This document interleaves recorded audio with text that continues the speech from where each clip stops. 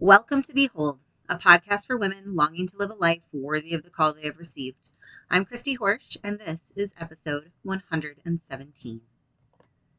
Hello, welcome back to another episode of Behold. With Christmas right around the corner, some of you are probably expecting me to talk about Christmas, but today I'm actually going to talk about the bonds of sisterhood.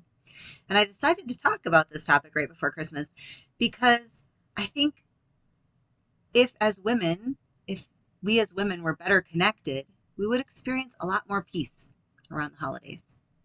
Let's get started with a prayer. In the name of the Father, and of the Son, and of the Holy Spirit. Amen. Come, Holy Spirit. Come and fill this holiday season. Fill our minds and our hearts. Be with us in every interaction that we have. Help us to recognize that our relationships are not between two people, but you're present there as well. And the closer we draw to you, the closer we will be in our relationships. The higher our capacity will be to love.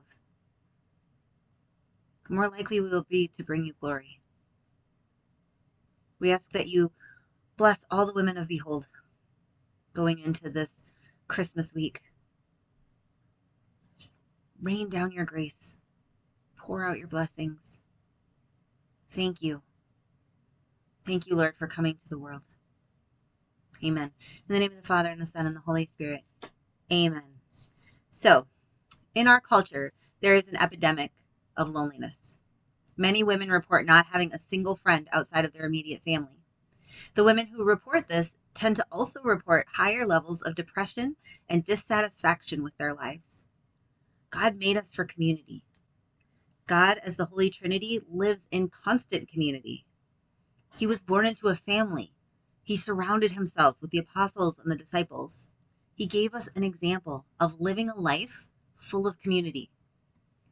I know you've been hurt by other women. I know this because I've been too. We all have.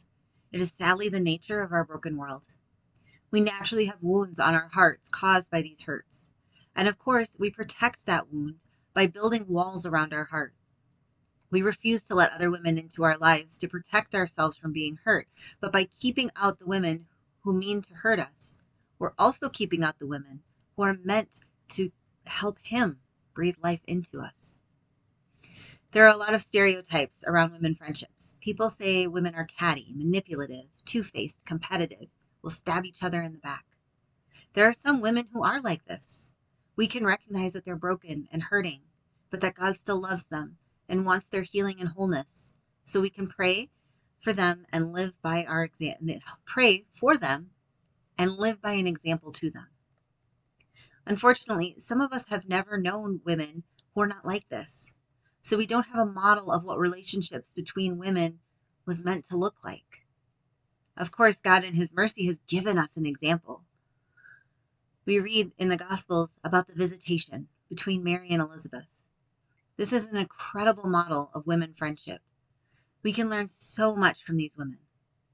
Let's start by rereading in Luke.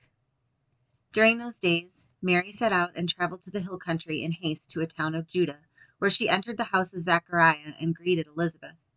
When Elizabeth heard Mary's greeting, the infant leaped in her womb, and Elizabeth, filled with the Holy Spirit, cried out in a loud voice and said, "Most blessed are you among women, and blessed is the fruit of your womb. And how does it happen to me that the mother of my Lord should come to me?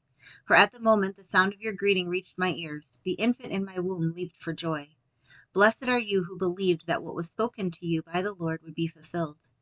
And Mary said, "My soul proclaims the greatness of the Lord. My spirit rejoices in God my Savior, for he has looked upon his handmaid's lowliness. Behold, from now on will all ages call me blessed. The Mighty One has done great things for me, and holy is his name. His mercy is from age to age to those who fear him. He has shown might with his arm, dispressed the arrogant of mind and heart. He has thrown out the rulers from their thrones, but lifted up the lowly. The hungry he has filled with good things. The rich he has sent away empty. Excuse me. He has helped Israel his servant, remembering his mercy, according to his promise to our fathers, to Abraham and to his descendants forever. Mary remained with her about 3 months and then returned to her home. I love this gospel. It is so beautiful. But what does it show us about relationships between women? I love the visitation because we see these two women embrace each other fully. First, Mary anticipated Elizabeth's needs.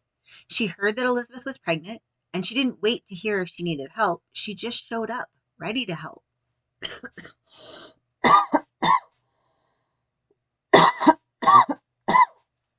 If Elizabeth would have said she didn't need help, Mary wouldn't have just left. She would have figured out a way to help. So often we know someone is struggling, and we may offer a kind word or say a little prayer, but do we even let them know that we've done that?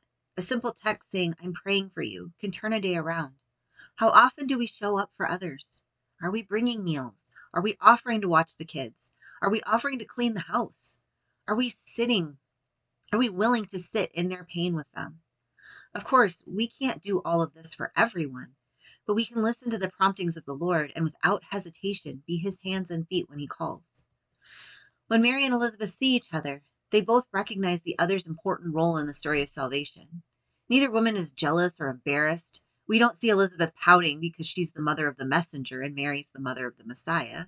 We don't see Mary feeling resentful because her path is as an unwed young mother seems harder than Elizabeth's as a married older mother. Neither one acts like that. They embrace each other and they're so excited for the other.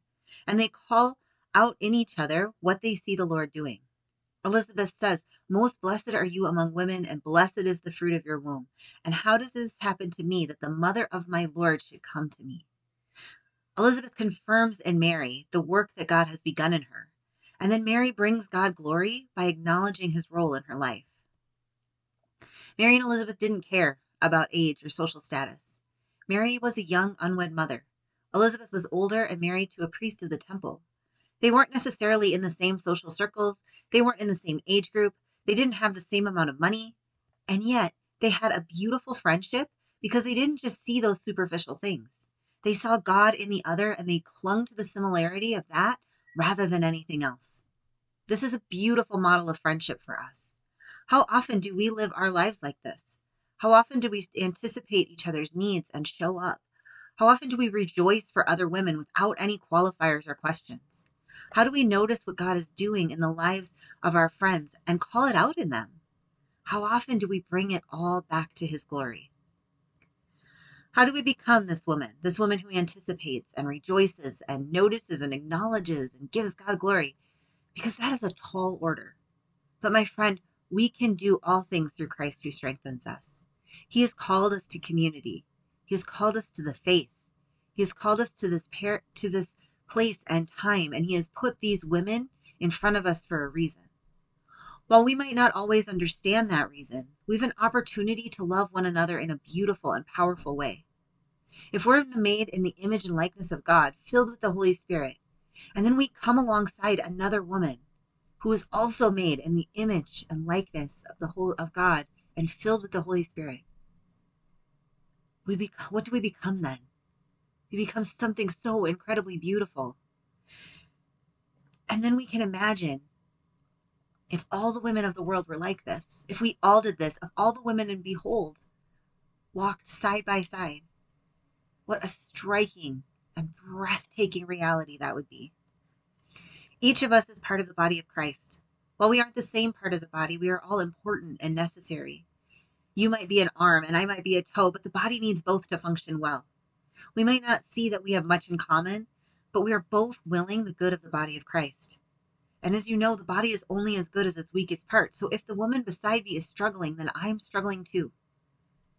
Of course, we can speak like this all day. These are great ideas, but how do we actually live this out? One of the tools that we have talked about here many times before is taking our thoughts captive for Christ. In 2 Corinthians 10:5, St. Paul tells us to do this. And so this tool of recognizing that our thoughts lead to an emotion, our emotion elicits a response, our response gets us to an outcome, and then we can see if that outcome is bringing God glory or not. This tool is going to help us to show up in our relationships with a loving and charitable heart the way that God calls us to. My friends, this is how we're called to live. We're made in the image and likeness of God. The Holy Spirit is inside of you. You are beautiful. And now it's time to recognize that beauty in the women around us. This is available to you. For some people, there aren't a lot of options for good and holy friendships around them at the moment. I see you. I've had periods in my life too where that's been the case. Take this to the Lord. Show him your heart and your desire for a good and holy friendship. He has put that desire there, and so he will fulfill it.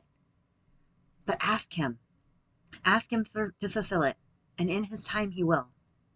And while you're waiting, you can work to become the friend that you would want to have.